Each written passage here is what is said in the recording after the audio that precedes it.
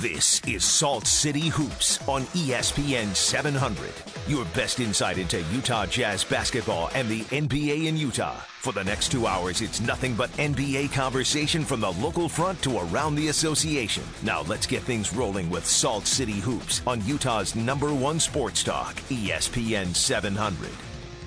Welcome, everyone, into the Salt City Hoops Show. My name is Andy Larsen. I'm the managing editor of Salt City Hoops. Ben Dowsett over here, associate editor of Salt City Hoops, is here with me, as always, every week, talking about the Utah Jazz and the NBA.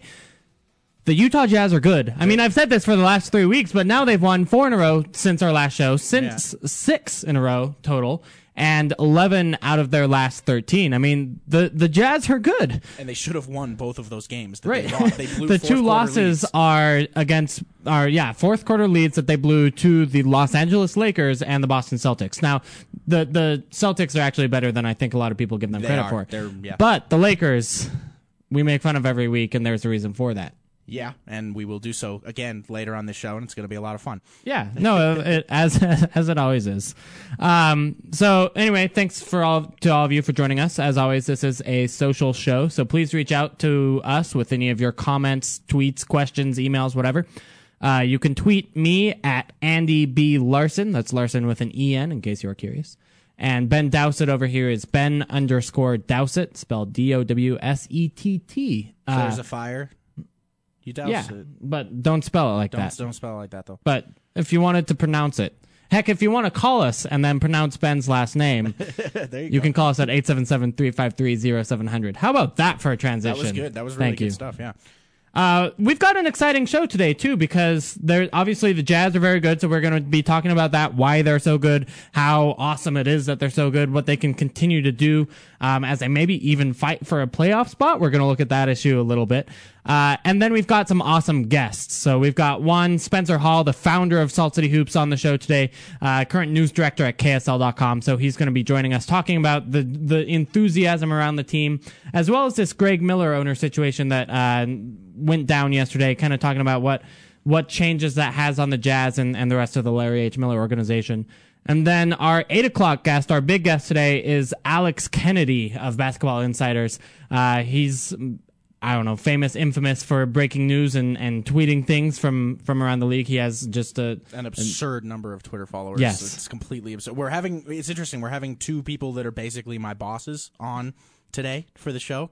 Spencer twice. Spencer's pretty much my boss twice, like Salt City Hoops and at KSL, and then Alex is pretty much the person who edits me for Basketball Insiders, so I've got to watch what I say, apparently, I think. Yeah, no, you do. You should always watch out, though, of what you say. It's true. Sometimes we have to have conversations about that. Every once in a while. Less and less frequently lately. If anyone's awful at saying the wrong thing, it's me. Anyway, let's get into the Jazz. Because there's so much good to talk about with this team. First of all, let's look at the starting lineup a little bit, because since the starting lineup has been in, and it's only been, is it 3 or 4 games now? I think it's 3 that they've started, and for the year total, they've got about 60 minutes played, which is not a ton. So it's not a lot, but the early returns are huge, and conceptually, this lineup works really, really well. Yeah. So the starting lineup, by the way, for all of you who don't know, is Dante Exum, Rodney Hood, Gordon Hayward, Derek Favors, and Rudy Gobert. And that lineup, just to throw some stats of you, is 24 points better than average over 100 possessions. Than their opponents. Sorry, than their opponents. Excuse me. So just breaking that down, there, 110 points per 100 possessions on offense, 86 points per 100 possessions on defense. So they're winning a lot when they're out on the floor. And again, it's a small sample, but it's growing. And we've seen in the last night's game when the Jazz just used that lineup to blow out the Charlotte Hornets. Sorry. And it's easy to make the confusion. Now, for reference, those numbers, that 110 and the 86 that Andy just cited, both of those over a full season would be the best marks in the league for any team. The league's best offense this year, I think, is at 109 something, and the league's best defense is at 97 points something. So they'd be over 10 points better defensively than the league's best defense. Now, of course, those are for full teams and their full lineups and not just their best lineups, which this might be. Right. This might be the Jazz's best lineup right now. But I think you're right. Conceptually, it really does seem to work, especially if the shooting we're seeing from Dante Exum and Rodney Hood is for real, which, the sample is growing here and is starting to look more like it is real. And I wrote a piece today about both Hood and Exum. Go read it if you haven't. Both of them are really exciting. And specifically, though, when you look at it defensively, the reason why this lineup is so awesome is because there's nobody out there under 6'7". Right. Dante Exum is probably the shortest player in that lineup, right? It's close between him and Hood, I guess. I mean, Exum's only 6'6". Yeah. Or at least listed at 6'6". So but still, for a point guard, that's ginormous. Yeah, and he has a super long wingspan, and he's really long, as we know, and super ridiculously fast for his size. Hood moves really smoothly. He's long for the position. He doesn't have the longest arms, but he's really good about his positioning and his footwork. Hayward is about normal size for the position that he plays, I think you would say. And then, of course, Gobert and Favors on the back line, who just crush everything in sight. Both at this point are nearing. Gobert's number 1, of course, but Favors is also nearing the top 5 for rim protection by SportView numbers, which is kind of remarkable when you think about it. The Jazz have 2 of the top 5 rim protectors in the league, nearly. Yeah, I mean, just looking at last night's game again as an example, the Jazz allowed only 4 baskets from the restricted area, so layups or dunks. I mean, for an entire game, that's an incredible number. 0 of those came with Rudy Gobert defending the shot, so again, an incredible number. They just shut Charlotte down for the first 3 quarters of that game. It was 81-37 at one point. 81-37. And so that was at the 3.5-minute mark. And I did the math today. If that pace had continued for the whole game, the Jazz would have won 120-55. Wow. They would have won by 65 points. Yeah, and you could argue that the only reason they didn't is because it got to garbage time super early and they brought in the Jack Cooley's and Bryce Cottons of the world. Right, because when you're up 44, you don't need to worry about injuring your best players, right? Mm-hmm. That's you kind of do want to run up the score so you can have the first 65-point victory in NBA history, but you don't need it. Yeah. Yeah, no, and it's been really excellent. And one thing that I think is a big part of it is Rodney Hood, specifically, because, and this is something that Quinn Snyder's told us several times, is that you have to remember that it's even younger in the season for him than your typical rookie. He's only played under 40 games on the season because of his injury. To see him playing with the level of confidence that he is, he's shooting over 50% from 3 since he's come back, which the sample still needs to grow there, but, I mean, still. They've put him in that sort of point forward role sometimes when he's on the floor. The game that Hayward missed last week against the Knicks, he played down the stretch. He essentially played Hayward's role, where despite Exum or Burke being on the floor, he was bringing the ball up. He was initiating the offense. It's been really great, and he can play defensively, which, of course, is the first thing Quinn goes back to anytime we ask him a question about any of these younger guys, is the fact that they're defending at a really high level.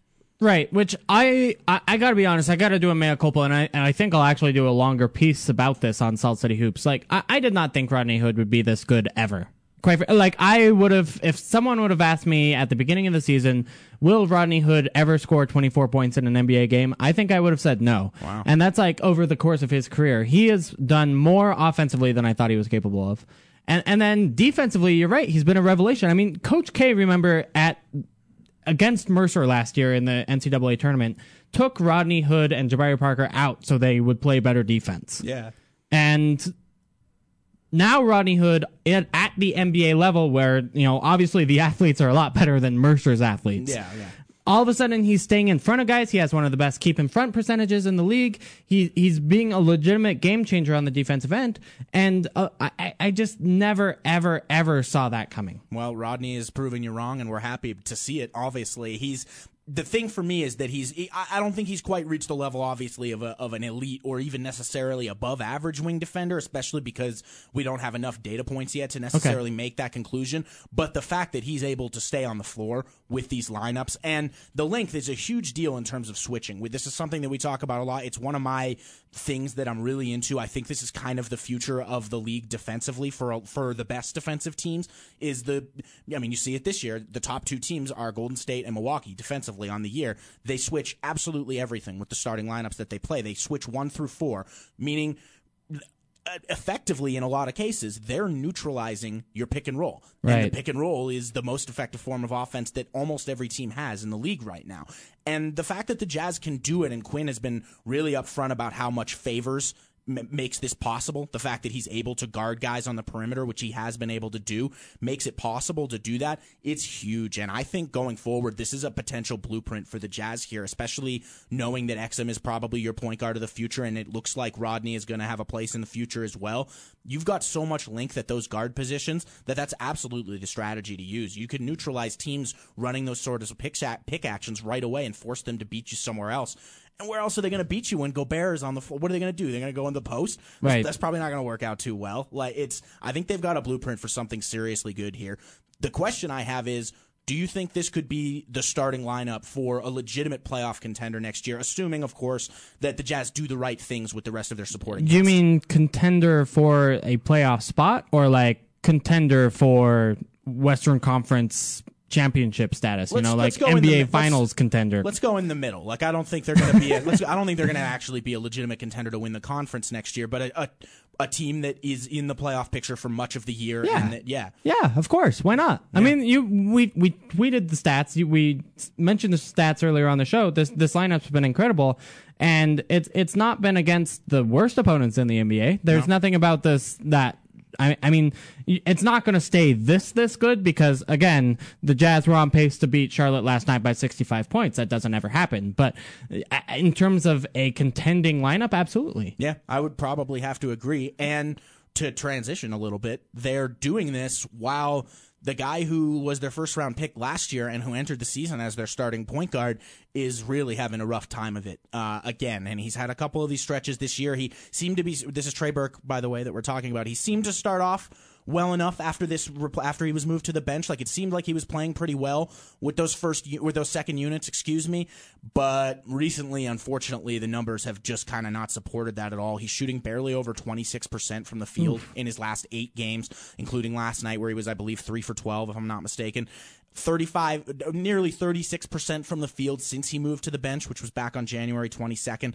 33% from 3 in that time. Unfortunately, those numbers really kind of aren't getting it done. No, they're not. Now those are terrible numbers. Yeah, let's put really that bad. out. That's not even just getting it done. That's actively hurting your team when you're shooting 25%. Yeah. And it's weird.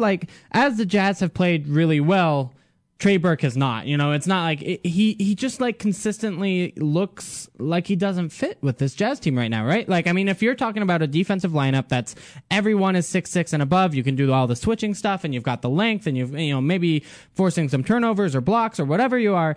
Trey Burke is not part of any of that, right? Trey Burke is a 6-foot dude who, at best case is going to maybe be a little bit quick, but he's not getting you any steals like a smaller Chris Paul will do. Yeah. At best he's a defensive average guy, right? At very best. At very best. And then offensively, he's shooting 26%. That's untenable. You bring a guy up from the D League like a Bryce Cotton, and he'll shoot better than 26%. Now, is he shooting that on the season? No, but he's shooting 36%, which is not a whole lot better. The problem with Trey is that even in his best games, he's still shooting 50% from the floor. And in his worst games, he's shooting 20% from the floor. Even last night, 3 for 14 against what was a pretty open defense, I think the rest of the Jazz showed. Yeah. And so you just wonder where he fits long term, and you can see him being a backup point guard. I think he would be a perfectly fine backup point guard for the future for the Jazz if he's willing to take that role on. And it is his only second year. You do see some development from point guards late in their careers, but right now I don't see any way how Trey Burke's game, even if it gets better, fits in with what this Jazz roster is trying to do. It's unfortunate, and it really is unfortunate because this is a guy that works hard. There's no question about it. He's really thoughtful when we talk to him. Yeah. He's one of my favorite guys to talk to, honestly, in the entire locker room. And that this stuff is in his head and that he doesn't want to be doing this. Of course, I think he's my very favorite guy to talk to, and. As a contrast to Enes Kanter, he was benched, right? Trey Burke was just straight out benched. If Enes Kanter was in the starting lineup and just not getting 35 minutes a game the way he wanted, he was getting 30 minutes. Trey Burke has had his minutes significantly reduced. He's been benched for the new, younger Dante Exum. And he hasn't complained a word. He's been such a pro about it. Just the contrast between those two guys is so stark So you're rooting for him. It's just that, when you're watching the game on the floor, he doesn't fit at all. And then you look at the stats, and it may even be worse. Yeah, for now, it hasn't been happening. But at the same time, we like silver linings over here. And one of them at the moment is that the Jazz are having this success recently despite what has been happening with Trey's game. They are nearly plus 3 points per 100 while he's on the floor. Now, you have to look at that through the lens of they're over a plus 12 when he's off the floor. Okay, so they're doing a lot better without him. But the fact that they are still outscoring teams overall, even with him playing this bad, I think says a lot about the rest of the guys that are playing around him. Was that supposed to be nice about Trey Burke? More about the rest of the guys. Okay, so the rest of the team is really good. I mean, we agree on that. They've won 11 out of their last 13. I just don't think that says a lot of great things about Trey Burke. Yeah, and it is unfortunate. And you're right. We've seen point guards blossom really late, but I think most of them had at least one or two things that we could latch onto earlier in their careers and say, okay, he's definitely really good at this. And if he just fixes X and Y, he could be, then he could really exploit this one or two skills that he has.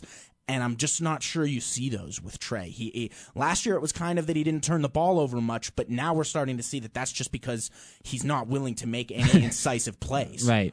And it's somewhat worrisome. I mean, he led the team in shots last night. Yeah, which is... Yeah. Playing only 20 minutes a game. Yeah. In the game. I do think, It does suck. It really sucks because he's a great guy and you want to see him succeed. Yeah, I mean, Trey is absolutely my favorite interview. Is awesome to ask questions of, even though as I've started to attack him more and more because, the evidence, he has started to shake his head at me. But yeah. I feel bad for the guy. I just don't know that he fits within this new super lanky thing that the Jazz have going on. Yeah, I think next year I think at this point he's firmly your backup point guard because of how well the starters have worked with Exum and how well Exum has started to look recently. I think next year is going to be kind of almost a last shot for Trey. Not a last shot, but it's going to be a really decisive time for Trey where he's going to have to prove that he can even be in that role as the backup and do it well for a playoff contending type team, or else at that point the writing might be on the wall a little bit. Let me ask you a question just off the cuff here. You reported yesterday that Dante Exum and Rodney Hood are playing in Summer League this summer, right, for the Correct. Jazz? Would you have Trey Burke play in Summer League this year? Boy, I mean, you could think about it. I don't know that it might not be a little demeaning to a third-year player to have him play in the Summer League because that's really, really rare, isn't it? Not that rare. I guess it's not that rare. Maybe you could, but couldn't that almost backfire too if Exum wildly outplays him or something like that? Which is, I think, at this point entirely possible. Yeah, I mean, Trey Burke has yet to have a good summer league, and it is 2 shots at it, and you'd like that to change. But I honestly look at it from a different perspective and say, look, if you're bringing Dante Exum in, you want him to see what he can do during summer league. You want him to do the behind the back dribbles and see what really have the ball in his hand as much as possible to try to get to the rim. Just kind of use that as the Dante Exum training zone. Yeah. And if you have Trey Burke in there, he's going to do the Trey Burke thing of have the ball in his hands and shoot all the time. Yeah, and let's not forget that there's another guy coming back next year with a very similar last name, and we just had a Twitter comment, by the way, from Reddit Jazz asking where we see Alec fitting in next year. Could he be a Jamal Crawford roll off the bench? Yes. Which is looking increasingly possible, and this is coming from me, who's his biggest fan in the world and has said he's more than a sixth man. But with how great this lineup is working with Rodney Hood and things like that, you could absolutely see Alec as a ball dominant type sixth man. That's exactly the perfect role for him because he's not scoring without the ball in his hands, right? Rodney Hood can score without having to have the ball in his hands except to catch and shoot, right? Yeah.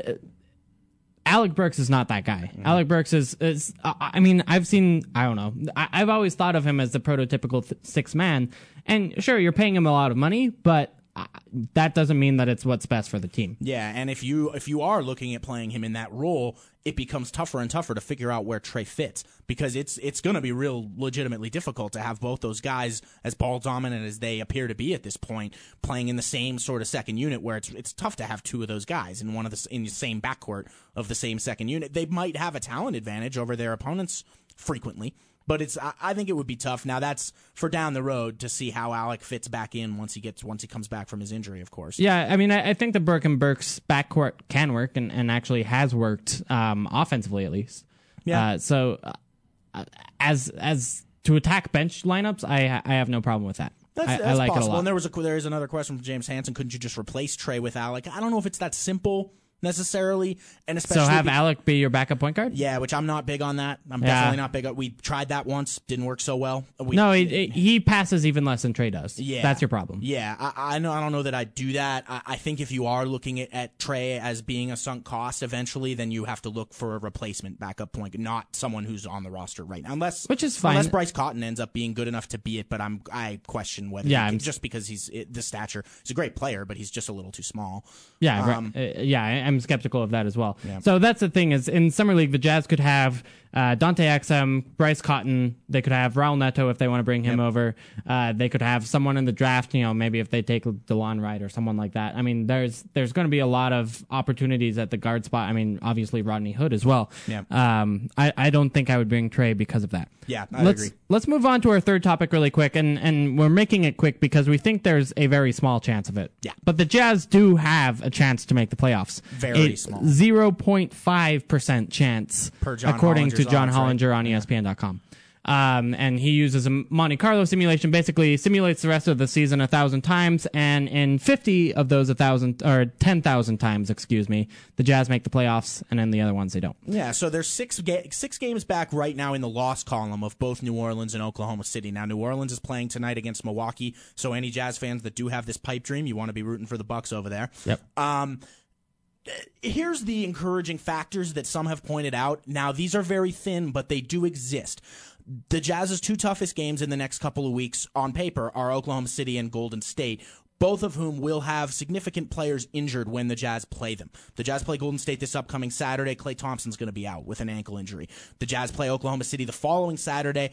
At least Serge Ibaka's going to be out. Maybe Kevin Durant. We don't know what his status is at this point. Even if he's back, it's going to be one of his first games back most likely. So the Thunder are banged up as well. And if OKC's next 5 games are, I'll read them quick: Boston, Atlanta, Miami, Lakers, and Spurs. They're definitely going to beat the Lakers, obviously. But if they could lose 3 of those other 4, which isn't a huge stretch, missing 2 of their big 3, right? Like, Westbrook's going to really have to put them on his back there. If they could lose 3 of those 5, and if the Jazz could go, you can hear I'm smiling as I say this, if the Jazz could go 6-0 during that same period, which isn't impossible. Washington at home tomorrow night is beatable, and then they've got Portland in there, and then they've got that Golden State game on Saturday. If you think they can win all those games, they'll be favored in the other 3. None of that is impossible. All of this is very improbable, but none of it's impossible. Then they would. So you're telling me there's a chance. So you're saying there's a chance. Exactly. Yeah! Exactly. By that point, then when they played Oklahoma City a week from this upcoming Saturday, they would only be 3 back of Oklahoma City. And New Orleans' next 5 is kind of tough too, actually. It's this Milwaukee game, then at Phoenix, at Golden State, at Clippers, and home for Houston. They could lose 4 of those games. That's not impossible. Yeah. I understand where people are coming from, but just do understand, guys, massive long shot. Yeah.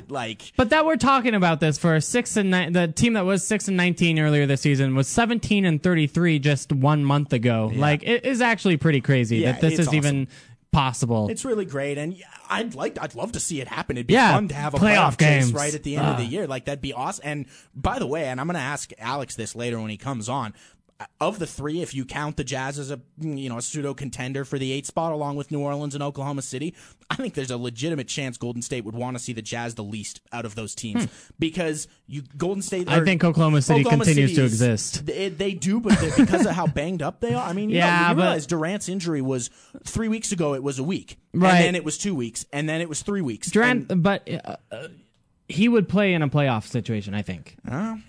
Foot injuries can be very unfriendly things to big people, and he's a big person. He's also a light person. He is. That's true. I'm just saying, and I think Golden State's significantly more afraid of Oklahoma City than they are the Utah Jazz. I guess probably. Which consider how much better their backcourt is than then the Jazz Golden is. State. Why don't you go ahead and let us win on Saturday? That'd help out. That seems cause, reasonable. Right? All right. Well, we'll talk Golden State about that on Saturday. Later on in the show again. I am. Yeah. Yes. Later on in the show, we've got Alex Kennedy, Spencer Hall joining us. That's coming up after this segment, coming up next on the Salt City Hoops Show on ESPN 700. analytics and opinions on the Jazz and the rest of the NBA. This is Salt City Hoops on ESPN 700. All right, welcome back into the Salt City Hoops Show. I'm Andy Larsen, Ben Dowsett over here, talking the Utah Jazz and the NBA as always. And there was some news in Jazz world yesterday that I want to break down. First, I just want to get to some tweets that we've gotten. So first, from that Doolin kid, actually two facts from him are the two tweets I want to read. The Jazz's starting lineup by length is actually ranked. Gordon Hayward has the least length in terms of wingspan, then Rodney Hood, then Dante Exum. So their length is actually backwards for their positions. And it all actually evens out so that they have standing reaches of identical 8'7". Wow. That's a long backward. So that's the average standing reach? That's all of them have 8'7" standing reaches. Huh. Wow. Because, Hayward's taller, but he's short arms. Okay, I got you. And then so it's that plus the other two being Gobert, who has the longest. What is that? Like the second longest. Who has a 9'7" standing reach. Yeah, which is one of the record longest setting, recorded in history. So yeah, they're doing all right. And then Derek Favors, who is no, I don't know, T-Rex himself. Yeah, and the league length is in vogue in the league. Excuse my tongue. Yeah, it is right there. It really is, and that's just really exciting going forward. And they're all under 25. They're all under 24, I think, actually, if I'm not mistaken. Hayward is 24. Oh, Hayward's 24. So okay. You can't say, but so he's not under. They're all 24 and under. Yeah. Nice. That's amazing. So the big piece of Jazz news that we kind of referenced coming into the segment is that Greg Miller is stepping down as the CEO of the Larry H. Miller Group of Companies. In his place, they're basically putting in a quote-unquote outside board of directors, which was a line in the press release, which is worrying as a Jazz fan, right? When you see the words outside board of directors for this, nebulous group that's going to control your team, your franchise, where they're doing, how much money they're spending, what, even where they'll be, you get a little bit nervous. Yeah. Now, so let's break down just a couple of the real simple facts for those that have that, and to even clear it up for me, because this whole corporate thing confuses the crap out of me, to be totally honest. Okay. So, is there a realistic chance here that the team moves? There's no realistic chance of that, correct? I mean, no, not right away, and quite frankly, no, period. But why is important to know. So, Gail Miller is still the owner of this company. So that's the biggest thing, is that she is still kind of in control. She could, remove someone from the board of directors if she so chose. It's still Gail's show. That being said, Gail Miller is not a spring chicken. She's, I don't want to say anything bad, but that's just the truth of the scenario, and that's why they've put this into place, is so that the company can last beyond just the lives of Larry and Gail Miller. Yeah. But that being said, this board of directors is yet to be determined. We don't know if Greg and Steve Miller will be on it. We don't know who else will be on it, and we don't know. And that board of directors would have control over the Jazz as a franchise. So that is a little bit concerning. Now, for the time being, everything is same as usual, business as usual. Okay. So you've still got Greg Miller on the NBA's Board of Governors. He's going to remain in that spot as the Miller family's representation for the Utah Jazz. Okay. The Jazz's front office are still reporting to the same people, namely Greg Miller. Again, representing the Miller family running the Jazz. So for right now, nothing changes. Okay. I don't think anything will change, because for a board of directors, even, we don't know who these people will be, but it wouldn't make any sense for them to move the Jazz because the Jazz, quite frankly, are like Larry H. Miller's fifth most big company out of that whole thing. And they made money last year, correct? Yeah, and they're making money. So, but, maybe you could make more money in Seattle would be the counter argument to that. Maybe.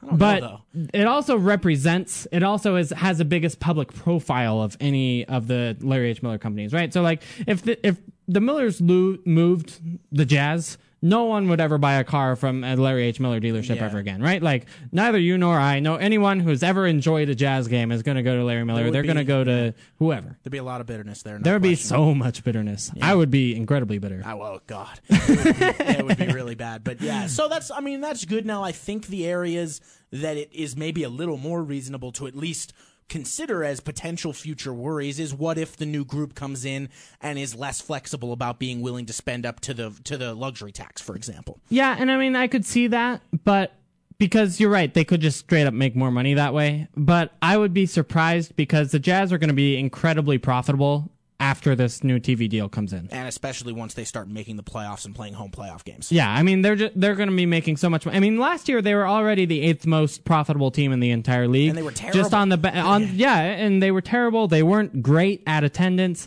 You know, it's not like they're getting the big corporate sponsorships that big market teams are, but they still made a ton of money because, do you know why? The revenue sharing. Revenue sharing helps the Jazz so much because they're in a TV market that has less than 1 million households. Mm-hmm. And for those 4 or 5 markets that do, they get a bigger percentage of the revenue sharing funds, and this is a really boring radio conversation. Yeah. The point of it is the Jazz are profitable. There's no reason for a new board of directors, I think, to reduce spending on the team. Yeah, and you have to assume also that with Gail still in charge, and we know Gail cares about the team, that she's not going to want to bring in any people who would want to sort of limit the team's capabilities as far as putting the best product on the floor. Right. Like, I don't think she's going to have Michael Jordan on the board of directors, let's say. She's going to be vetting these people to make the right sort of decisions for the good of the company. It's not like, I don't know, an evil board of director would come in and destroy the Jazz from within. Yeah. I think that scenario is pretty unlikely. Yeah. Hopefully we have no worries here. Hopefully this is just, as it's being reported, and which I think is by far the most likely scenario, that this is what a company this size does when they need to make sure they have leadership in place for the future. Now, as far as Greg himself and Steve as well, I have heard some people speculating, and I'm just saying I've heard people speculating. I'm not doing this because I have no clue whatsoever. But I've heard some people speculating that it may have been more than a quote-unquote step down, that it may have been actually more of a dismissal in some sense, and that there were maybe some things going on behind the scenes that weren't optimal with Greg. Yeah. Again, that's complete speculation by other people and not myself. I think that's smart reading between the lines a little bit. Like a change in this sort of company doesn't happen if everything is 100% right. Yeah. Right. And I think basically what they decided as an ownership group and as a leadership group, they were like, you know, basically one man, Greg Miller here, has too much power, has too much unilateral responsibility over these, 20, however many different companies there are. And so the interests of the company will be better served by a panel of decision makers, again, a board of directors that would actually be making the decisions there and have checks and balances on making those important decisions for the good of the company, not the Jazz parts of it specifically, but things like the Miller Motorsports Park, which has been a financial problem for the Larry H. Miller Group of companies. And it's important to remember that also, that which we've touched on a couple times here, is that the Jazz are far from the only business interest of this company, and this is a move within the company, not just within the Jazz. It will affect the Jazz in some ways, hopefully just small ways that don't really affect the on-court product, but this is a move for Larry H. Miller Group as a whole, not just the Utah Jazz. Right. And for the very short term, and until this board of directors is named and until Gail is gone, I think everything stays the same. Mm. It's just after that, then you worry about what's the line of succession in terms of ownership. What do the Miller kids want to do? What will this board of directors want to do? That could raise some questions, 10, 15 years down the road. And maybe the Jazz will have 8 titles by then. Or 9, or something like that. Not 1, not 2. Not 1, not 2. Not 3. Okay. 6, 7 titles? Well, something like that would be fine. I like it. Yeah, so in the end, I think it's you hope at least that it's just mostly a fairly standard move for a large corporation that wants to ensure that its leadership situation is solid going forward, especially with a matriarch who isn't young, which is, right. I think it's fair to say that. And yeah, hopefully that's just, as you said, business as usual, and that the exciting product that we're currently seeing from the Jazz on the floor is not really affected in any way. I don't think it will be. In fact, maybe they'll hit all of their threes now. All of them.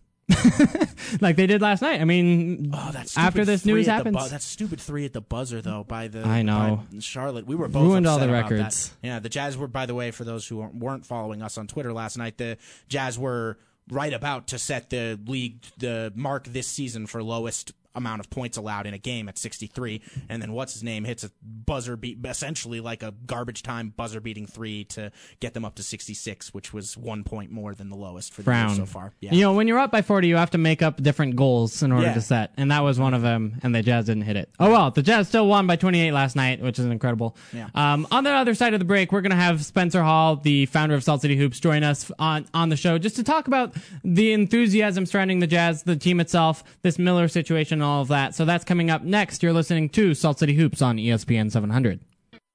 You're listening to Salt City Hoops on Utah's #1 sports talk, ESPN 700. All right, welcome back into the Salt City Hoops show on ESPN 700. We have the man himself, the founder of Salt City Hoops. The reason why we're all here is joining us, Spencer Hall. Thanks for joining us, man. Hey, thanks for having me, guys. It feels good. Yeah, and you're even in studio too, which is great. Yeah, no, this is beautiful. It's a fun with this Ty Corbin cutout. Yeah, no, that's nice. Yeah, it's a nice touch because, that way he's always looking over our shoulder, knowing what we're saying about him. It's been great.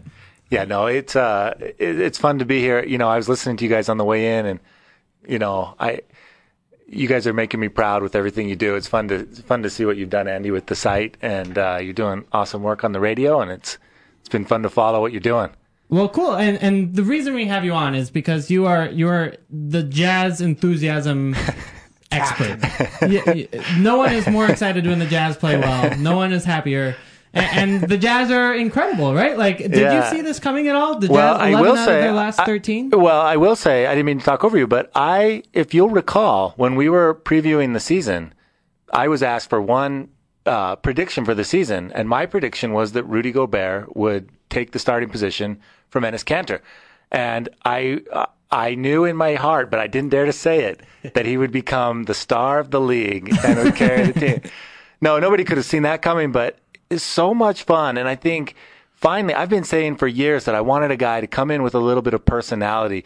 This city, this state loves the Jazz. And for so long, we haven't had a guy kind of giving that love back. I mean, there were Earl Watson, some of these guys who really embraced the community. They just didn't have the star power to really go supernova. But finally, the thing that I'm loving about Rudy Gobert is that not only is he, his trajectory is just ridiculous, but the fact that he's fun on Twitter, he's really smart. He just seems to get it, and it's making it so the Jazz are relevant again. People are tuning into the game. People are coming out. Not last night, they're not coming out, but in general, they're at least interested. The game again. before that was a sellout. Let's give them that. Yeah. And regarding the Rudy headstrong thing, he actually retweeted a tweet of yours earlier today, and then it got deleted afterwards. It was basically so I responded to a friend of mine. Saying something about how Gobert, I don't remember the exact tweet, but I responded saying, yes, he's very headstrong, and I meant it in the best possible way, because he is, and you want that edge in your players. And I happened to check my Twitter about 20 minutes later, and Rudy himself, even though he was not added, like we hadn't used his... Check it 20 minutes later. You checked it 2 minutes later. Something like that, okay. Yeah. But he wasn't added. Like, Rudy was not... We weren't using his official handle, but he must have must have searched his name or something like that, and he retweeted it. And then an hour after that, it was not on there anymore. So, who knows? Yeah, he gets it. Rudy finally... somebody gets it. And, the team finally has that thing. Last night was a perfect example because... Al Jefferson was back in town, and I was a fan. I really liked him as a person. I really enjoyed getting to know him, and I even came around on his game. By the time he left, I enjoyed a good Al Jefferson game, but it just didn't. It was almost a hipster thing. You had to really get it. You had to be. Yeah, you were contrarian almost. Yeah, you had to be like a fan of the '80s post-up style, right? Like yeah. That had to be you. And if it wasn't, everyone loves blocks and steals and whatever else all the time. And good on Al, by the way. When he was here last night, he talked to everybody. He walked around. He's and the was best. Talking to every usher and every door Al's person. Al's the best. Yeah. He's absolutely the best. And I want to. I really, loved watching him as I got to know him because he was so much fun.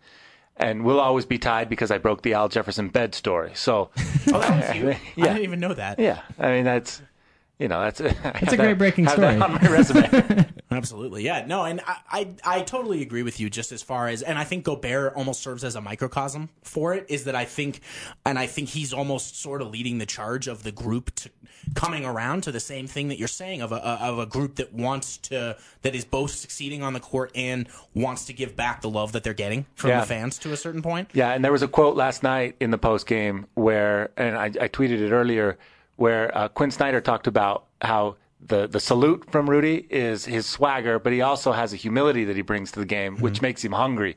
And I thought that was a really good way to describe the team right now.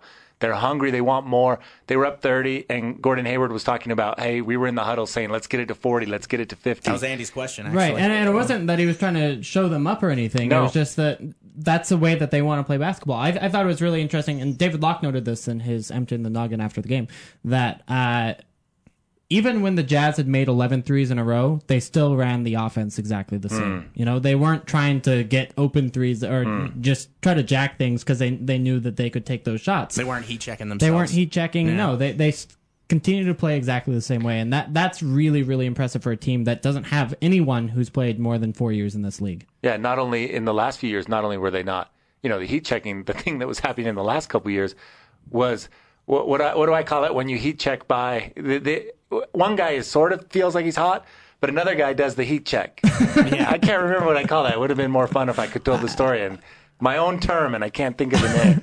Disappointing. I mean, you're not a nickname expert then. No. What do you think of this Miller thing?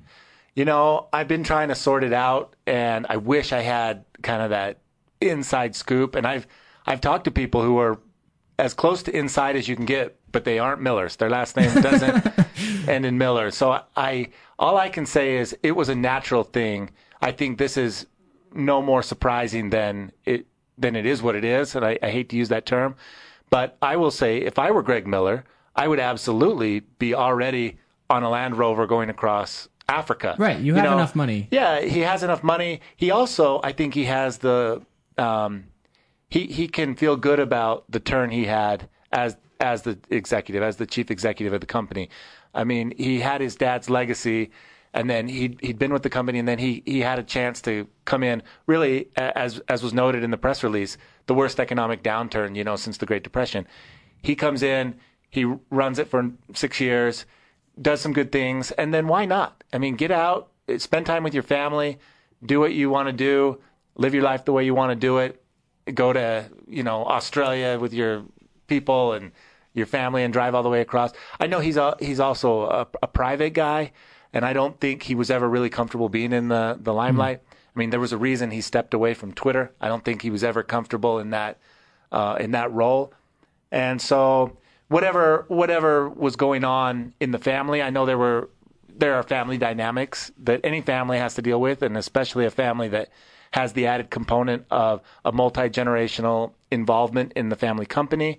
And then, once you start getting into third generation of a family with that kind of money and access and power and opportunities, you have a lot of things to deal with. So I think even just running the family affairs, as was noted again in the press release, is almost a full-time job.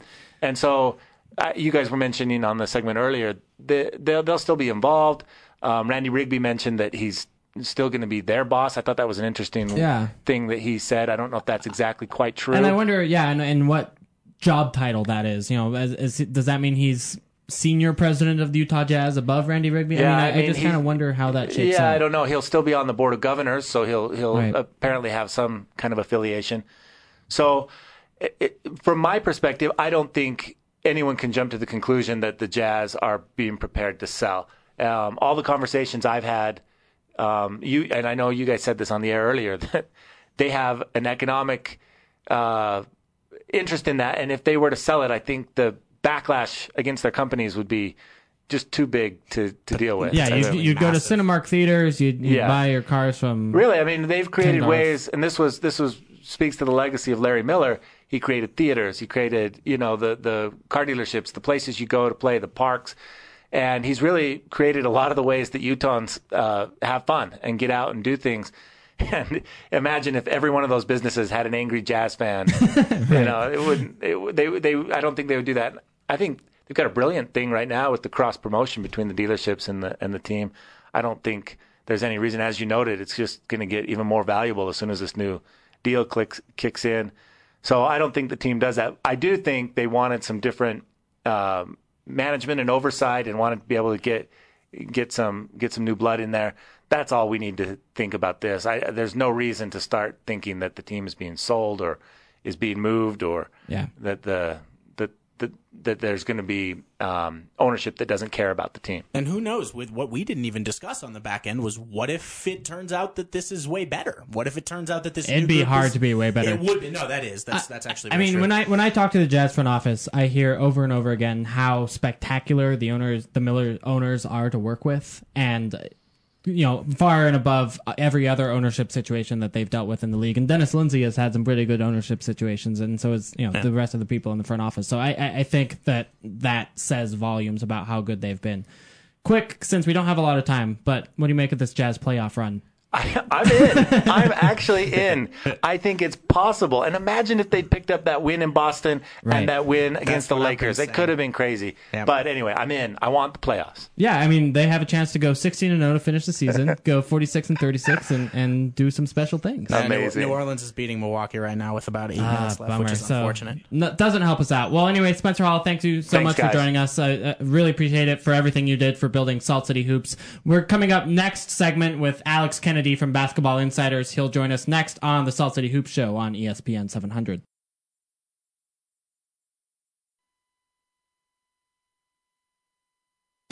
Talking hoops and the association. This is Salt City Hoops on ESPN 700. To the Salt City Hoops Show. My name is Andy Larsen. Ben Dowsett on the other side of the table. We've got Alex Kennedy on the line joining us. He's the editor and writer for Basketball Insiders, works with Ben to create some great content over there. So, Alex, how are you doing? Hey, how's it going? Good. It's great to have you on the show. Yeah, thanks for having me. I appreciate it. I first want to start off by asking you just what your initial impressions are about this Utah Jazz team. I mean, from a national perspective, how big of an impact are they making in the league's conversations right now? Yeah, they're making a huge impact. I think entering the year, everyone kind of saw them as one of the top up-and-coming teams in the NBA because they had young talent at basically every position. But with the way they've been playing lately, I think they've really come on faster than anyone anticipated. They've really developed a lot and made huge strides this year. Their defense has been exceptional. That's a huge thing. I think Rudy Gobert is really impressing a lot of people. So I think right now they're getting a ton of national love. Obviously they have a great win streak going right now. They're beating some quality teams when you look at their recent wins. Even throughout this entire season, really, they started the year beating some impressive teams too. So I think they're playing, quality basketball right now, and they're definitely getting more attention. Anytime you put together a win streak like this, and you have young players making huge strides like the way they do, they're going to get some respect.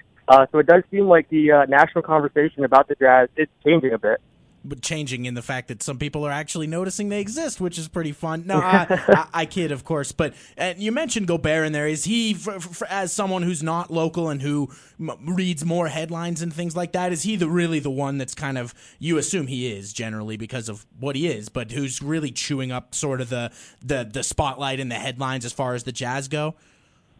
Yeah, I think so. I think a lot of people look at him entering the starting lineup and playing more minutes as being the main reason for the turnaround, especially when you look at their defense lately. I mean, they're just so much better when he's on the floor. And I think some people that watched them earlier in the season saw that good things were happening when he's on the floor. And now with him playing more minutes and posting, crazy numbers, I do think a lot of people are looking at him as the reason they're turning things around. And you can make the case for him being one of the best defensive players in the NBA. I think we're seeing that now, too, where he's starting to see his name in some of these award races, too. So I think that helps a lot as well. But it's not just him. They have a great young core there. They really do. Like I said earlier, they have, young talent at every position. There's not many teams that can say that. So I think that, people look at them as a team that maybe over the next few years could make some noise, but they're doing that this year. Yeah, absolutely. And there's, we were discussing before, they're not totally eliminated from the playoff picture yet, even if it's very, very unlikely at this point. Now, you mentioned that Gobert might be in the conversation for some awards, which kind of goes right up the alley of stuff both you and I have written recently over at Basketball Insiders. I wrote a Defensive Player of the Year piece where I ranked him 5th, and you wrote a piece on Most Improved Player where you ranked him 3rd, or ostensibly ranked. You didn't actually have number rankings in there, but you listed him 3rd last, so I'm guessing that you essentially ranked him 3rd there. My question was going to be, I think it's totally realistic that he could be at least in the conversation for both those, plus even the sixth man award. This is something Zach Lowe was noting on Twitter recently, is that Rudy will be eligible for the sixth man award by the end of the year, because even assuming he starts all the rest of the Jazz's 17 games, he'll still have come off the bench in more games than he started, which is the only minimum threshold requirement for the sixth man award. Which of those three do you think he has the best realistic chance at winning, and could he somehow make the top 5 in all 3 of those awards? Is that even remotely possible? Yeah, it is possible. I think the one thing you have to say is that with all these awards kind of up in the air right now, this is a crazy award season where it's not really obvious who's going to win every award. I think most improved player probably goes to Jimmy Butler just because he's had a great season. Even though he's been injured lately, his numbers and becoming an all-star was a huge story. So I think he probably gets that award. But it's very possible, we see Hassan Whiteside and Gobert next. I think those are kind of the next guys. Draymond Green's made a huge improvement as well. I think Defensive Player of the Year is probably his best shot in terms of what award he can win. Just because they have had such a huge improvement since he's become a starter. And you look at the numbers, they're basically first in every defensive category lately. Since the All-Star break, they've been phenomenal. And Gobert is really the biggest change there. I think Quinn Snyder's doing a great job, and some of the other players have stepped up too. But, you look at Gobert and what he's doing, and he just dominates down low. He's a great interior presence. And I think people are starting to realize just how good he is. People that maybe didn't pay attention earlier in the year are watching him and seeing, what an impact he makes. So I think Defensive Player of the Year is possible. I think he can climb up those rankings. I think sixth man will be a little bit tough. It seems like usually guards win those awards. It wouldn't surprise me if we saw that go to someone like Isaiah Thomas or Lou Williams or Jamal Crawford, who have posted, big scoring numbers off the bench. It typically goes to one of those kind of guys. But you're right. If another campaign gets put together and people realize, hey, he's eligible, he could win it, it's possible that he gets it as well. But I do think it's possible that he'll be in the mix for all those awards. I think Defensive Player of the Year is probably, his best bet in terms of winning one, just because I think Jimmy Butler and one of those guards will probably take the other 2 awards. But, his season's just been phenomenal at this point, so he deserves credit and deserves, recognition in all those categories. We've got Alex Kennedy from Basketball Insiders joining us on the show. You can follow him at Alex Kennedy NBA. Alex, you referenced earlier that the Jazz are the number 1 defense in the league since the All-Star break. How real do you think that is? Obviously, that's a small stretch of games, but do you think that this could be the league's best defense even as soon as next season? Yeah, I think it's possible. I think when you consider the fact that a lot of these guys are so young, too, they should make improvements over the next few years. That's one of the great things about having a young core and relying on so many young players. They should see growth and improve every year. So I do think it's possible. I think once you have Gobert in there full time for an entire season, once he has, the opportunity to go into a season as a starter, that's huge for a player. They can, approach the season as a starter and, do different things during the off season, know what's expected of them. I think that's big. I think his confidence is just so high right now too. Right now everyone's talking about him as a great defender, as one of the best big men in the league, one of the best up-and-coming big men. So I think that's huge for him. And I think if they keep this team together, which it certainly seems like they will, they should get better. And they play some good teams, too. I think that's the big thing. If they were playing a bunch of bad teams and putting up these numbers, I would say that, yeah, maybe it is a fluke. Let's see. Let's wait until we see some more games. But they've beaten some really good teams and played pretty well defensively. So I do think it's possible. I think Snyder's a good coach. He makes really good adjustments. And then with the core they have staying together, I think it's possible. This could be one of the top defensive teams next year. I think that the point that you make that's most important there, and is one that I've been trying to reference frequently, is that each player among this current starting unit, and in fact, besides maybe like Elijah Millsap or Joe Ingles, every relevant rotation player for the Jazz projects to be better next year than they are this year. Maybe you could maybe say that Hayward has come close to plateauing, I suppose, but I really do think he has a little bit more potentially in the tank, and he is only 24. That's something that I think a lot of people aren't necessarily considering here, is that they've been this good recently, and they've actually been the number 1 defense since January 22nd, which is when they moved Dante Exum into the starting lineup, and his defense has been really remarkable. When you consider that you expect a leap from at least 1 or 2 of these guys next year, given that they're all under the age of 25, I think we could absolutely be looking at one of the best defenses. Now, so we were talking earlier about the Jazz's quote unquote playoff hopes, which I think hope is a very important word to include there. They're 0.5% right now in the Hollinger model to make the playoffs. And putting aside for a second how realistic or unrealistic it is, because we know it's probably the latter by quite a bit. Let's say that you're the Golden State Warriors right now, and you're Steve Kerr, for example, you're the coach, and let's say the Jazz are actually in that conversation. Like they close the gap a little more in the next few games, and they're within like 3 games or something like that. And let's also make the assumption that Oklahoma City is still a little bit banged up. That either Ibaka isn't back yet, or Durant either isn't back or full strength, or maybe both those things. If you're Golden State, is there a chance that of those 3 teams, Utah, New Orleans, Oklahoma City, that Utah is the one you want to see the least at that point because of how well they're playing right now? Yeah, it's possible. I think once you get hot toward the end of the season, it becomes really easy to have that translate over to the postseason. So it is possible, especially if those teams are banged up. Both of these teams, Oklahoma City and New Orleans, have just had a ton of injuries. Obviously OKC is now doesn't have Ibaka.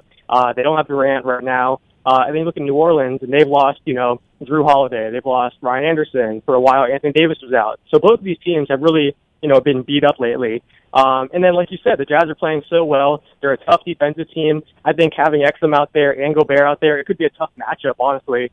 So I think it's possible. But then again, if all those teams are healthy, I think they probably want to avoid the Thunder and Pelicans, just because I think when those teams are at full strength, they have more veteran contributors and they're much scarier. Talking about the Thunder with, Westbrook, Durant, Ibaka, and it's possible they could have those guys back by the time the first round of the series or first round of the playoffs starts. I think that's a really scary team. They're much better than that 8th seed. They haven't really been at full strength for much of the year, so I think they're better than the 8th seed. And then New Orleans, when they're at full strength, they're very scary too. But if all those 2 teams are beat up, then Utah does become a kind of scary matchup, and maybe they would be pulling for, a banged-up Oklahoma City or New Orleans team that isn't at full strength. Let me ask you this, Alex. What do you see the Jazz doing this offseason? I mean, what do you see as their greatest need going forward to try to make that big leap to be a contending team, or at least a playoff contending team next season? Excuse me. Well, like you guys said, this is a very young team, so I think, honestly, bringing some veterans could help. The oldest guy on our team right now is 27 years old. I think, obviously, you're going to want this young core in place and give them the bulk of the minutes, but I think it's always easier for young players to grow and make that next step, or take that next step, when there's some veterans around them. Last year's team had a few more veterans, but if they can go out and add, a veteran backup center, some guys that could be support players off the bench, I think that'd be huge. I think that would also help them, in the short term as well. Not only would it help those guys learn and develop, but if they did want to try to make that jump and fight for the 8th seed next year, they can kind of do what Phoenix did and try to add some veteran players, and whether through free agency or a trade, so they'd have some veterans around that young core. I think that could be good.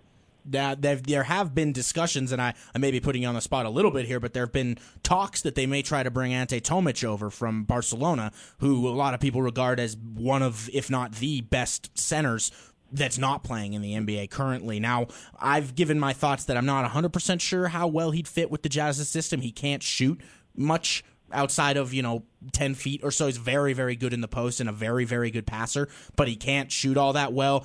Defensively, it's hard to necessarily say how that translates over. Do you think, would that type of a guy qualify almost as I don't even know if those guys qualify as veterans, right? Because he's a veteran professionally, but he's not a veteran of the NBA, of course, because he's never played there before. I have mixed thoughts on Tomic. Like I said, I might be putting him on the spot. You might not know much about him, but what would your thoughts potentially be on something like that? Well, actually, it's funny. David Pick, he's our international writer. He's been talking about him a lot in his chat. He answered a lot of questions about him, and he said he's not surprised at all to see the Jazz talking about bringing him over, that it is a possibility. And he would know way more than I do about that kind of stuff. He has tons of connections overseas and knows all the players and agents and all that. So he thinks it's a possibility. So I tend to agree with him on those kind of things. Like you said, I don't think he'd be a veteran in terms of NBA experience, obviously. So he's not going to help the young guys develop in terms of adjusting to the NBA and that kind of thing. But could he help them get more talented? Could he help that front court? Certainly. I think that's a possibility. So I think that's an interesting scenario to watch over the offseason. It is a possibility, I think. Judging from what these reports are saying and from what David Pick is saying, it seems like it could happen. Definitely, yeah. David is a very good follow for guys that isn't his. I think his Twitter is at IMDPick. Is that right?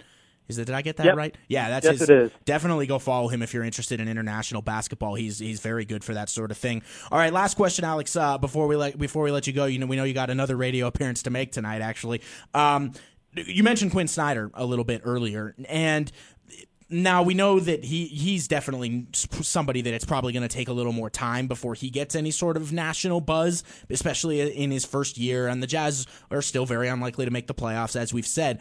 But what have your impressions been? It's hard to honestly have a negative impression, but do you think that this is the Jazz made the right hire? And specifically, I've asked Andy in recent weeks that there's a lot of people around Utah that were disappointed that the Jazz didn't get Jeff Hornacek the year he was available to be a head coach.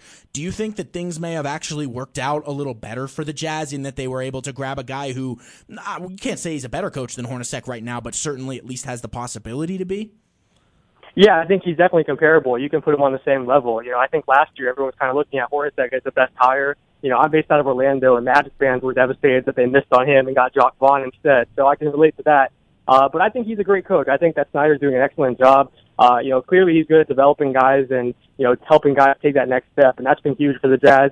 And I think also he's just a great basketball mind. You talk to people around the NBA, and they say that he's excellent at in-game adjustments, and he has a great basketball mind, great basketball IQ. And I think that's really important. I was kind of surprised, honestly, that he didn't get an NBA job sooner because he had been talked about for a long time as a top assistant and one of the top coaches that wasn't a head coach. So I was surprised it didn't, happen sooner for him. But he's been excellent this year. I think he's definitely lived up to the hype.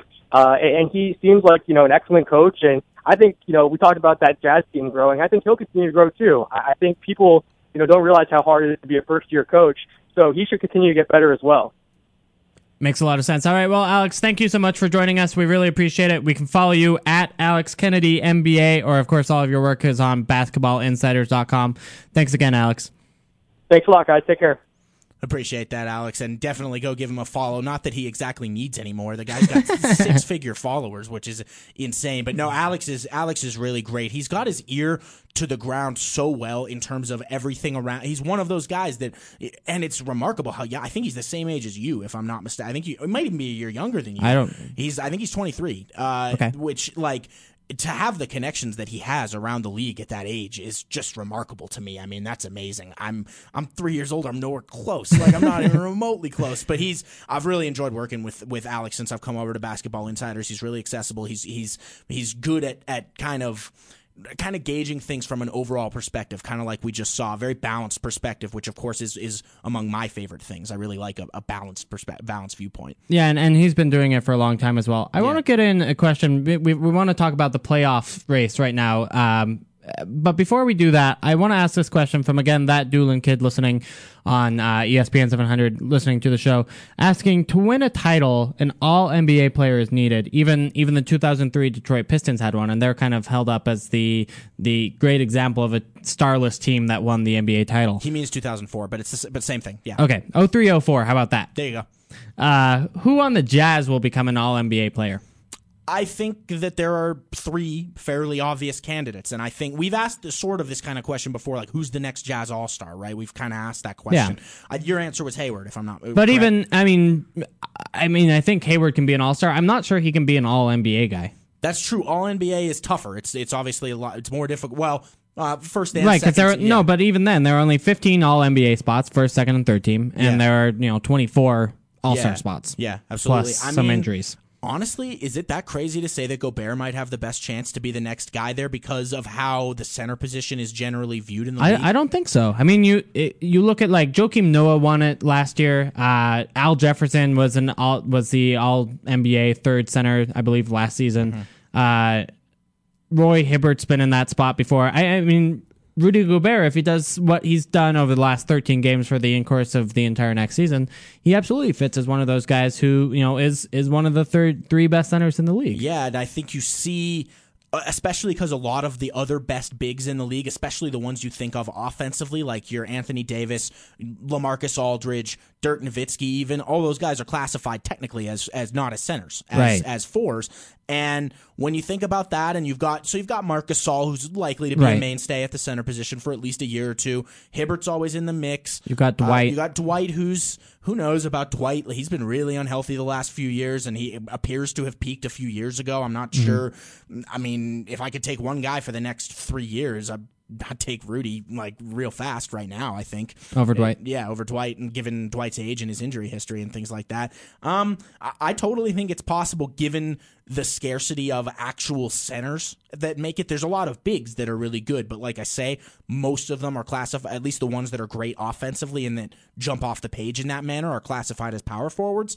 I think it's totally possible that Rudy is the one that has the best chance of making that. Yeah, and actually, I was thinking about this the other day. There are actually some real comparisons between this team and the 03-04 Pistons team, where you look at Ben Wallace as one of the best defensive players of all time and really doesn't get the love that he deserves. Yeah. He changed that team so much. You look at like the plus-minus numbers, you look at any defensive metric, he was stellar. Rudy Gobert could be that. Again, in a perfect world, that's what happens. And then you look at the talent around it, and it wasn't exceptional perimeter talent, but it was talent that worked together as a team, played defense, and won games that way. From Tayshaun Prince to Rip Hamilton to Chauncey Billups. I mean, you could see all those guys on the Jazz kind of becoming that level of players for the Utah Jazz in a couple of years down the road. Absolutely, and I think realistically, if we're talking about ceilings at least, which is I think part of this conversation, Exum might have a higher ceiling by himself than any of those guys did as an individual. Now, who knows if he's going to hit it? It's unlikely that he maybe hits the very tip top of that ceiling. But if he comes anywhere close, the athletic ridiculousness that he isn't really something that Pistons team had. And if he becomes an actual, a potential perennial all-star at the point guard position or something like that, plus everything else that you just mentioned kind of sticks around, maybe it could be him. I don't know. I would think that Gobert would have a chance well before then, because for that to happen for Exum is going to take 3-4 years minimum. Yeah, and there are so many things that have to happen in Exum's game as a sub 10 PER player to be that level of player.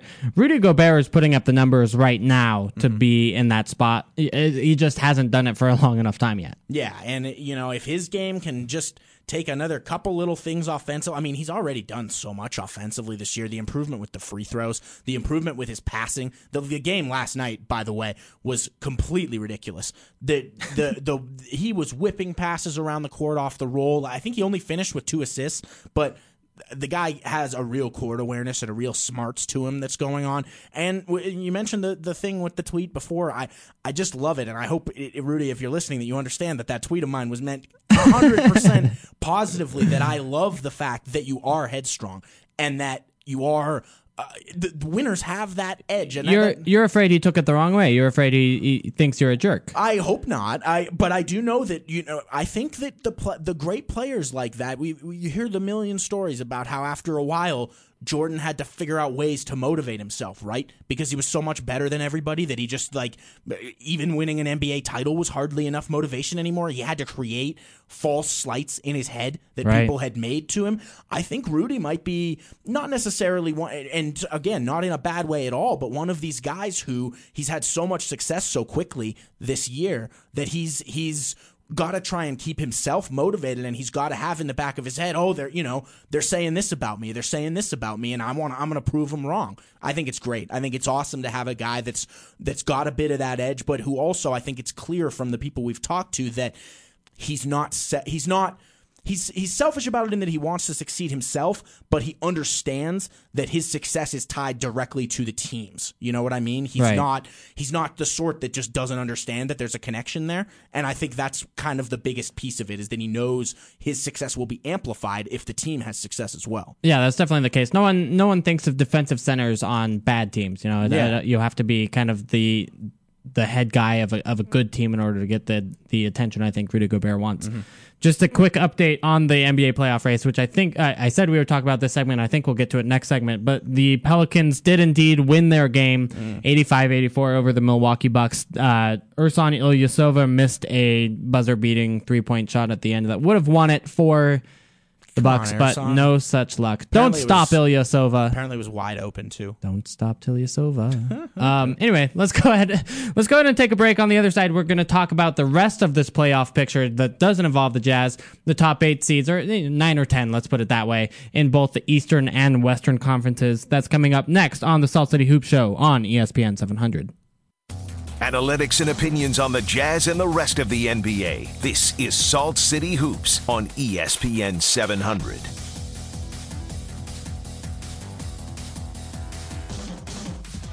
let's talk. How about that? Andy Larsen here, managing editor of Salt City Hoops. Welcome back into the Salt City Hoop Show. It's amazing how well that works when you turn the mics off. Suddenly it doesn't work. Ben Dowsett on the other side. As always, you can tweet us at Andy B. Larsen or at Ben_Dowsett. But we're gonna do the Around the NBA segment. So let's get into it. The playoff standings right now are actually really interesting, and maybe made even more interesting by the results of tonight's game.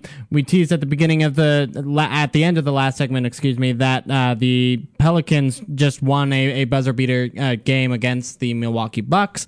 But then the Knicks just beat the Spurs, believe it or not, in New York in overtime. That moves the Spurs down to the 7th seed in the West. And then Rockets won tonight as well. And then the Grizzlies lost to the Pistons. So that actually puts them within 1.5 games of the 3rd and 4th spot. So we're seeing actually a lot of movement here in the Western Conference standings even tonight. It's kind of crazy how bunched up these teams are. Like, Memphis could legitimately still have a bad run to the rest of the year and finish 7th. Mm-hmm. They've been 2nd for, like, the vast majority of the year. It's not out of the question that they could finish, like, 5th, 6th, or 7th.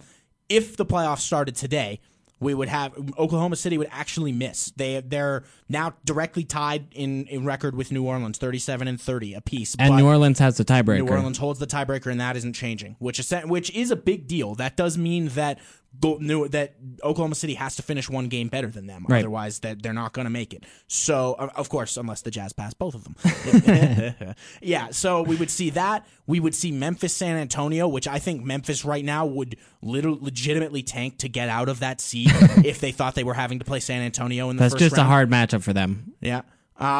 There's that, and then we would get Portland and the Clippers now, and then we would get Houston and Dallas. So Houston and Dallas would be fun, a little in-state kind of rivalry, although I don't know how great of a series it would be. Yeah, I think Houston would probably win that. I think you'd have to favor Houston in that series, depending, of course, on what happens with Dwight. I think he's kind of the wild card here that we're not talking about as much, because if he could come back and actually be something like Dwight, maybe they could even be a sleeper to win the Western Conference. But if he comes back, there's also the possibility that he comes back and kind of clogs things up for what's been going well for them already, like takes minutes away from Monty Eunice, who's been awesome, and things like that, and maybe kind of... But he'll take minutes from Joey Dorsey and Josh Smith, too. That's probably going to be for the best, no matter how Dwight Howard's playing. Yeah. I'm interested in that potential Portland Clippers series. I think that could be a really interesting lineup. I mean, I know that Wes Matthews is injured and out for the season, but those are two really interesting teams, two disparate styles of play. Clippers will have Blake Griffin back, so maybe they'll play a little bit better than they have over the last 15 games or so. But still, I think that's an interesting matchup that Portland could win. I think that'd be a really fun one. And I mean, out of those, if they ended that way right now, I think the only prohibitive favorite in any of those series would be Golden State over New Orleans. And if you assume potentially that Oklahoma City both gets healthy and passes New Orleans and gets into that 8th spot, at that point, I don't know that you have a single prohibitive favorite in the first round of the West. Because if Oklahoma City actually has all 3 guys back, which I think is unlikely because they're saying 4 to 6 weeks on surge and the playoffs start in about 4 weeks. So I think that's unlikely. But if they were able to have that, plus Durant comes back and is Durant, I don't think you can make Golden State a big favorite over there. I think they would be a favorite, but not a large favorite. No, yeah, that would be an incredible first-round playoff series between those two teams. We thought the first round was awesome last year. It's setting up to potentially be even more awesome this year. Yeah, because, last year the series kind of turned out well. Remember, like, Atlanta, Indiana, that wasn't a series that we thought would turn out well, but the Hawks played well above their level, and no part in a little bit at least, and thanks to the coaching of Quinn Snyder. But then this year, at least the Western Conference playoffs, every single matchup is going to be great just because all of these teams are so good.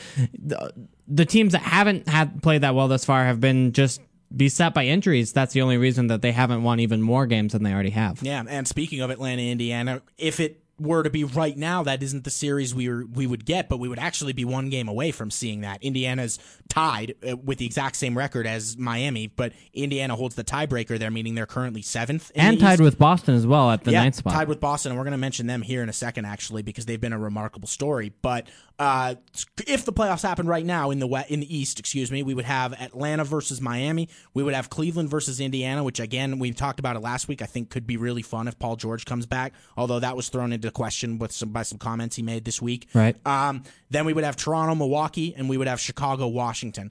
The final two of those series would definitely compete for most NBA TV games in the playoffs right there. But Toronto, Milwaukee? Yeah, I think Toronto, Milwaukee would probably end up being the one that's on NBA TV of that See, group. but I mean, maybe I'm just a basketball junkie, but I like that series a lot because of Milwaukee's like super goofy uber length and the Greek freak and all that. Yeah. And then you look at Toronto, which is a fun team too with Kyle Lowry and DeMar DeRozan, and maybe they can put together again, this is maybe me being a geek, but those are I think that's an interesting playoff series. Chicago, Washington, ditto. I mean, you kind of got an old versus young kind of thing going a little bit with them. Well, not really. Not really. Yeah. I mean, it's hard without Derrick Rose, Chicago's hurt, but then you look at like Jimmy Butler. I think those teams are very different stylistically, though. Yeah. Oh, yeah. Thibodeau's defense, and then Randy Whitman's whatever Randy Whitman does. Which that's a pretty good way of describing it because it's hard to quite understand what he's doing some of the time. But no matter what, I'm going to be really sad when this Jazz season ends, assuming they don't make a miraculous run to the playoffs. But I will be bolstered by the fact that this postseason is set to be really incredible. It's set to be a lot of fun. That's a good way to look at it. We've had some really amazing performances in the NBA over the last week, and just a couple that we want to mention. Kyrie Irving had 57 points against the Spurs last week. Good Lord. That's absurd in itself that he scored over 50 points twice in a game this season. Mm-hmm. But then he was 8 for 8 on shots with a defender within 1 foot, which is stupid. Like, it's completely ridiculous. You should, if someone is literally within 1 foot of you, you should not be able to make said shot 100% of the time. Yeah, that was completely ridiculous. Yeah, I mean, I can't even imagine being that good. And then, just his ball handling and everything was just insane to watch. Like, was not a quiet 57. Let's put it that way. At the end of the game, they started putting Kawhi Leonard on him for right, bits, and he was just running right by him like he was standing still. Kawhi, who had shut LeBron down for the majority of the rest of that game. And I wanted to ask you, did you watch that game in its entirety eventually? I didn't. No, I actually just watched the fourth quarter and overtime. Yeah, I was able to watch that game in its entirety. It was later that night because I believe my brother's band was in town playing a show that. It was Thursday that's night important. Last week. It was important actually. It was a really awesome show over at Urban Lounge. But I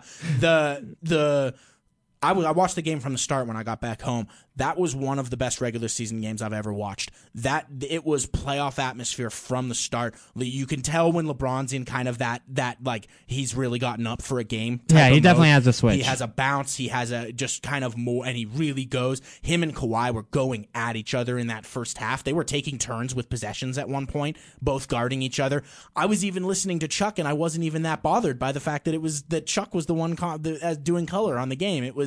That was legitimately one of the best regular season games I've seen. And when Kyrie's playing like that, you have to assume Cleveland could be a team that could make the finals. Then Anthony Davis had another tremendous performance. This one was actually in a loss, but he put up 36 points, 14 rebounds, 7 assists, and 9 blocks. 9 blocks. That is mini blocks. Like, I just can't even imagine. Rudy Gobert gets a lot of blocks, and that's significantly more than Rudy Gobert has ever gotten. Yeah, and one thing I was saying to a friend of mine yesterday was, do the first couple of years of Anthony Davis's career not look eerily similar to you as the first couple of years of LeBron's career? This transcendent individual player. I think he's been better than the couple of first years. Possibly even better than LeBron's, but as far as he's been incredible, and the team kind of lucked into getting him with that first pick. But then, since then, the team has basically screwed up every single thing they've tried to do in terms of putting guys around him. They've tried to make a contender too quickly. They've tried to kind of rush the process of putting the right pieces around him. And as a result, we've got a guy who can put up that stat line that you just named, and they can lose to a non-playoff team, which is, who was it they lost to? It was somebody who's not in the playoffs. I don't remember. It was it wasn't Orlando, but it was somebody like that who's not going to make the playoffs, and they lost to them while he still put up that stat line. You have to hope they do a little bit of a better job in the next couple years. Otherwise, you might be starting to hear all these same type of KD rumors we're hearing right now. You might hear those about Anthony Davis. Yeah, no, I think that's fair. And you wonder, I think this is the year that the Pelicans, if they don't make the playoffs, make both coaching and management change. Yeah. And I'm not the only one around the NBA who thinks that. No, not by a long shot. Monty Williams is at times kind of embarrassing as a coach, sometimes. It's weird because he does run good sets. He does. And then it doesn't like work out in the end. It's like I think he runs really good plays, but then they're not set up to make put his players in the best spots for them, if that makes sense. Yeah, no, that's actually a really apt way of describing it, I think. Real briefly, I wanted to mention the Celtics as well, and mainly just to mention Brad Stevens.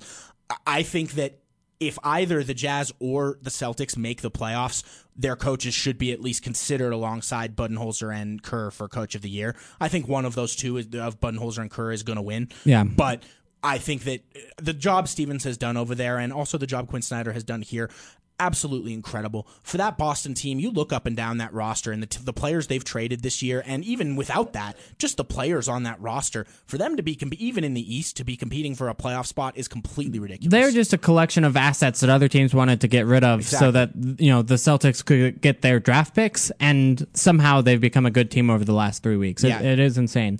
Really quick, let's move on. Actually, talking about another trade, the Enes Kanter trade. Oklahoma City has been playing, kind of questionably, and again, they don't have Kevin Durant, but just defensively, they've been 24th in D rating since the Kanter trade. They were 10th before it. Remember, the Jazz were 27th before that trade. They've been first in the league since then. So it may be that Enes Kanter is not a very good defender. Maybe. I think you might be able to say that with a little bit of conviction now. I mean, basically the Thunder have been defending only slightly better than the league's worst defensive teams while Kanter's been on the floor, but they've been the equivalent of like a top 5 defense when he's sat. So, and that's while he's played until these last couple games. That's him playing 95% of his minutes alongside Serge Ibaka, who is a great defender. Again, this is the Enes Kanter we know, and it's cool because stats work. Yeah, and it's I think there's no other way around it. He's just a really bad defensive player. He's done good things for them on the glass. He's done good things for them as a scorer offensively. But when you get into the playoffs, and I saw Zach Lowe tweeting about this the other day, or maybe it was today actually, when you get into the playoffs and you're running 2, 3, sometimes even 4 guys on the court who are minus defenders in the playoffs, especially if you're playing Golden State, that's going to be a problem. They're going to exploit that. It's not going to be good. Teams go at Kanter constantly in the pick and roll. Could be a bit of a problem for him. We referenced this earlier, but just talking about Oklahoma City, Serge Ibaka underwent surgery on his knee today. He's out 4 to 6 weeks. That obviously hurts their chances of making the playoffs, first of all, and then in the playoffs should that injury extend into that first round. I want to, though, because it's our favorite segment, go into LOL Lakers. Yes, sir. Can we play the music, please? I hate him. Not that one. Not that. Yeah! Wrong button. There's not even that much for the Lakers this week, but we do still want to do it. So we're in the standings as of right now. As we were saying last week, at this point it looks pretty certain that they'll end up right in that 4th worst slot, where they would have a 17% chance of losing their pick. Can I give all of our readers a great site to go to? Yes. Tankathon.com. All right. The primary benefit of Tankathon.com is instead of your normal standings, which frustratingly are best to worst, they flip the standings so that they are worst to best. Okay, and so the Lakers look 4th. pretty good. Yeah. They are indeed 4th in those standings. It also kind of shows their chances of getting the number 1 overall pick and the chances that they get a top 3 pick, etc. Shows how they've been winning and losing. But Tankathon.com, check it out. Yeah, I wonder who holds the tiebreaker of them in Philadelphia. Philadelphia is only 2 wins behind. Well, they them would right flip now. a coin at the bottom, that's right? Remember? Of course, yeah. So they did almost beat both the Warriors and Hawks in consecutive games, although the Hawks rested some guys, and of course they did lose both games. They didn't win either of them, so there's that.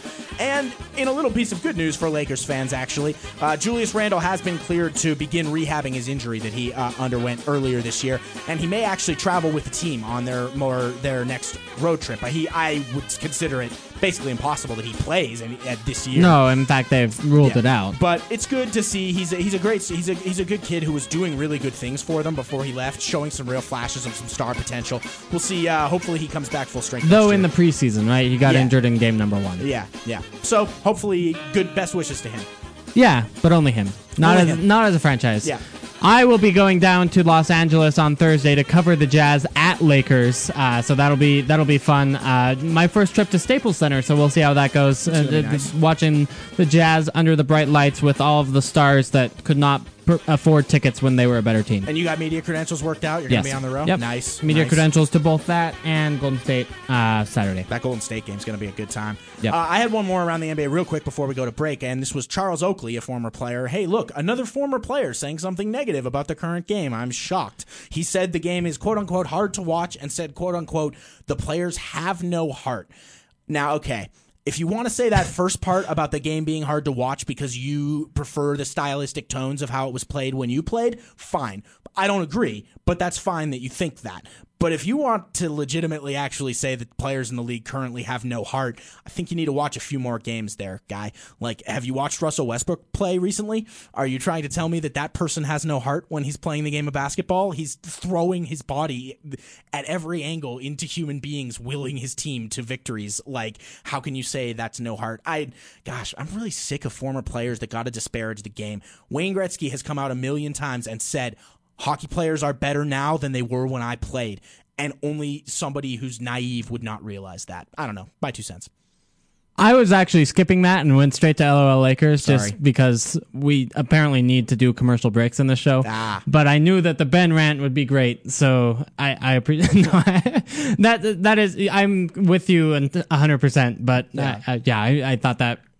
You're right. Charles Oakley has all the reason in the world to say that his basketball in his day was more, manly, because that says more about Charles Oakley than if it's the other way around. Yep. But let's go ahead and take those necessary commercial breaks. On the other side, we're going to be talking about the Jazz's upcoming schedule and a special shout out to a member of the Jazz media. That's coming up next on the Salt City Hoop Show on ESPN 700. You're listening to Salt City Hoops on Utah's #1 sports talk, ESPN 700. All right, welcome into the Salt City Hoops Show. This is our last segment of the show. Andy Larsen, managing editor of Salt City Hoops, Ben Dowsett of Salt City Hoops. By the way, awesome article today on Salt City Hoops on Dante Exum and Rodney Hood's development. Check it out if you haven't already. It is really well done on how these rookies have grown even just during the season. Well, thank you. I appreciate the kind words there. And yeah, I'm glad I got to write about it because it really is kind of remarkable. Hood, especially in this last couple of weeks, how all of a sudden he looks like a legitimate offensive player in the NBA, and as we were talking about earlier, is doing enough and perhaps even more than enough on the defensive end to keep playing in the starting lineup even as the Jazz are blowing away this other NBA competition. It's really good to see, and the main part of it, I think, is that they have in effect are creating a self-fulfilling prophecy where they are closing the Jazz's need to add more young talent because the talent they added this past year is working out as well as it is, and I think they've in part, of course there are other players involved in this, but they've allowed the Jazz to begin looking at cashing things in and making the real run next year, which is just great for the fans and for everybody. Yeah, no, I completely agree, and it's super exciting as a Jazz fan, and of course as a Jazz media member, we're rooting for the team to do well. I also want to say that just in terms of Salt City Hoops announcements, that the show will probably air next Thursday next week, unless the Utes were to make it to the Sweet 16, play on Thursday, and bump the show. But yeah, that's unlikely. Let's be real. I'm sorry, Utes fan. I mean, John doesn't like that one, but I hope they make it too. I'm a graduate, but yeah. I mean, but obviously Stephen F. Austin is a tough matchup. And then, would they be favored against Georgetown? Okay, probably they would be. But don't tell Tony Jones that. That's true. We should not. But Tony Jones. Yeah. No, Tony Jones is a Georgetown guy. He is Georgetown. That's right. Speaking of which, I'm sharing a rental car with Tony Jones on Thursday in LA. That'll be an interesting experience. Looking forward to it. Yeah, I wish I could do that. That'd be really fun. Those conversations will be great. But I want to also say something about another Jazz beat writer and one featured on this station, ESPN 700, Jody Genessy, announced that he's taking a approximately month-long leave of absence to deal with some personal issues, some personal health issues, which I just want to say how, first of all, brave it is to do something like that for yourself during the middle of a season, and then to make it public in a column, and just doing the right thing for himself and his family is really cool to see, and we just wish him the best of luck. 100%. Best wishes to you, Jody, and get well for yourself. Jody was one of the, when I sort of came on the local scene a year and a half ago type of thing, was one of the first, like, quote unquote mainstream guys to, like, follow me and to recognize me and things like that. And you couldn't possibly ask for a nicer person and for a kinder person. And yeah, all of our best wishes to him. And we know you're gonna come back stronger than ever, hopefully for the Jazz's playoff run. Yeah, I mean, seriously, him in the locker room covering the Jazz and being with him makes covering the Jazz significantly more fun. He's just a great presence to be around, great guy. Again, can't say enough about how much we wish him well over this next month, and can't wait to see him back 100%. Yeah, good luck, buddy. All right, so Jazz schedule, quick analysis of that. The next 3 games are all 8:30 games, which is either fun or terrible, depending on, I guess, which time zone you live in. Yeah. First of all, tomorrow's game is a home game, but it is at 8:30, not at 7 p.m. It was on ESPN, that's why the late tip, but then they moved that off in favor of Warriors-Hawks tomorrow, which, you kind of get that from a scheduling point of view. Yeah, oh, totally. So, you wish they would have moved the game back to 7 o'clock, especially the beat writers wish they would have done that, but...